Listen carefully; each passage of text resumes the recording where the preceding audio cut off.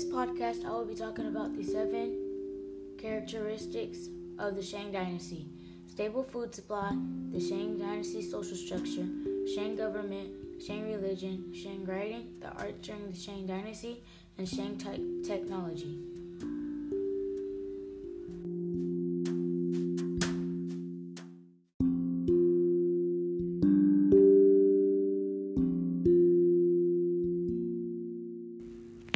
The first characteristic I'll be talking about is stable food supply. To keep a stable food supply, the people used wood and stone tools for farming. Crops such as wheat, rice, and other grains were planted on large farms. Animals such as oxen and bison were used to plow heavy bundles. Wheat from the bundles were loosened by being beaten with sticks. The ancient Chinese used a complex irrigation system. Common food were eggs, fish, rice, and wheat.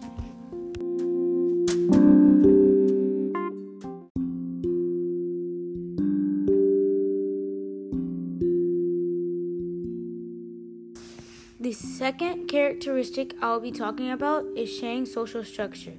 The king and nobles were at the top of the social pyramid. The warriors were also very powerful, even though they were immediately below the king and nobles. The peasants were at the bottom of the pyramid, very poor and could barely afford to pay the enforced and required taxes to the emperor. The royal families would live in a palace with their devisers and advisors, whom predicted the future. The fourth characteristic I'll be talking about is Shang government.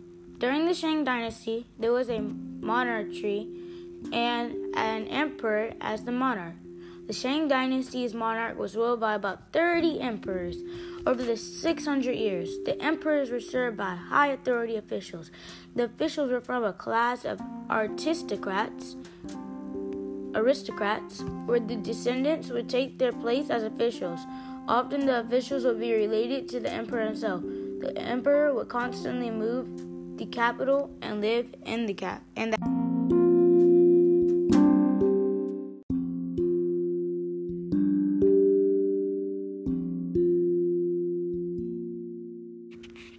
The fourth characteristic I'll be talking about is Shang's religion.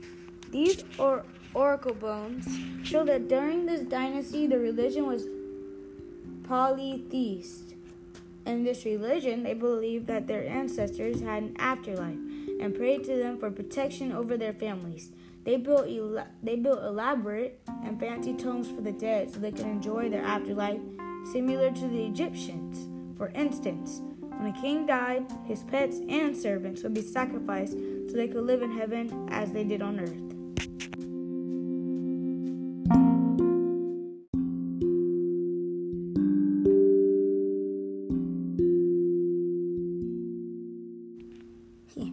The fourth characteristic I'll be talking about is Shang writing.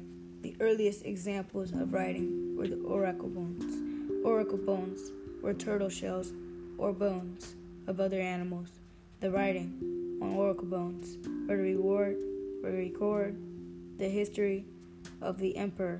Bamboo was also written on during this time period. People believe that Chinese writing originated from pictographs.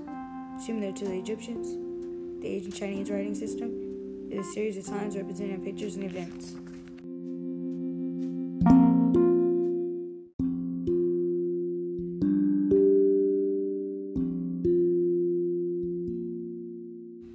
For the sixth characteristic I'll be talking about, Shang art.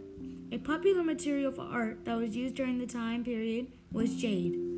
What was special about this jade art is that jade cannot be carved. It must be elaborately shaped by sawing, filling, and grinding. Another material used for art was bronze. The use of bronze in art during the Shang Dynasty was for carving intricate shapes and patterns in the tough material.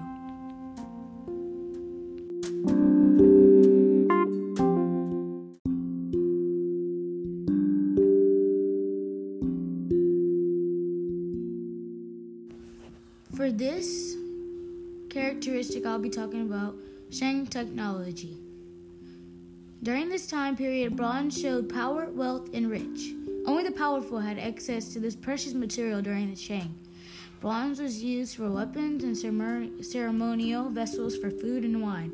A ceremonial vessel is a hollow utensil such as a cup, vase, or pitcher, used as a container especially for liquids such as wine. The chariots used during Shang were horse-driven. Chariots were a whole new perspective for a war plan. With these chariots, generals could supervise their troops productively and travel long distances. This is very important because war was the central aspect of life during the Shang Dynasty.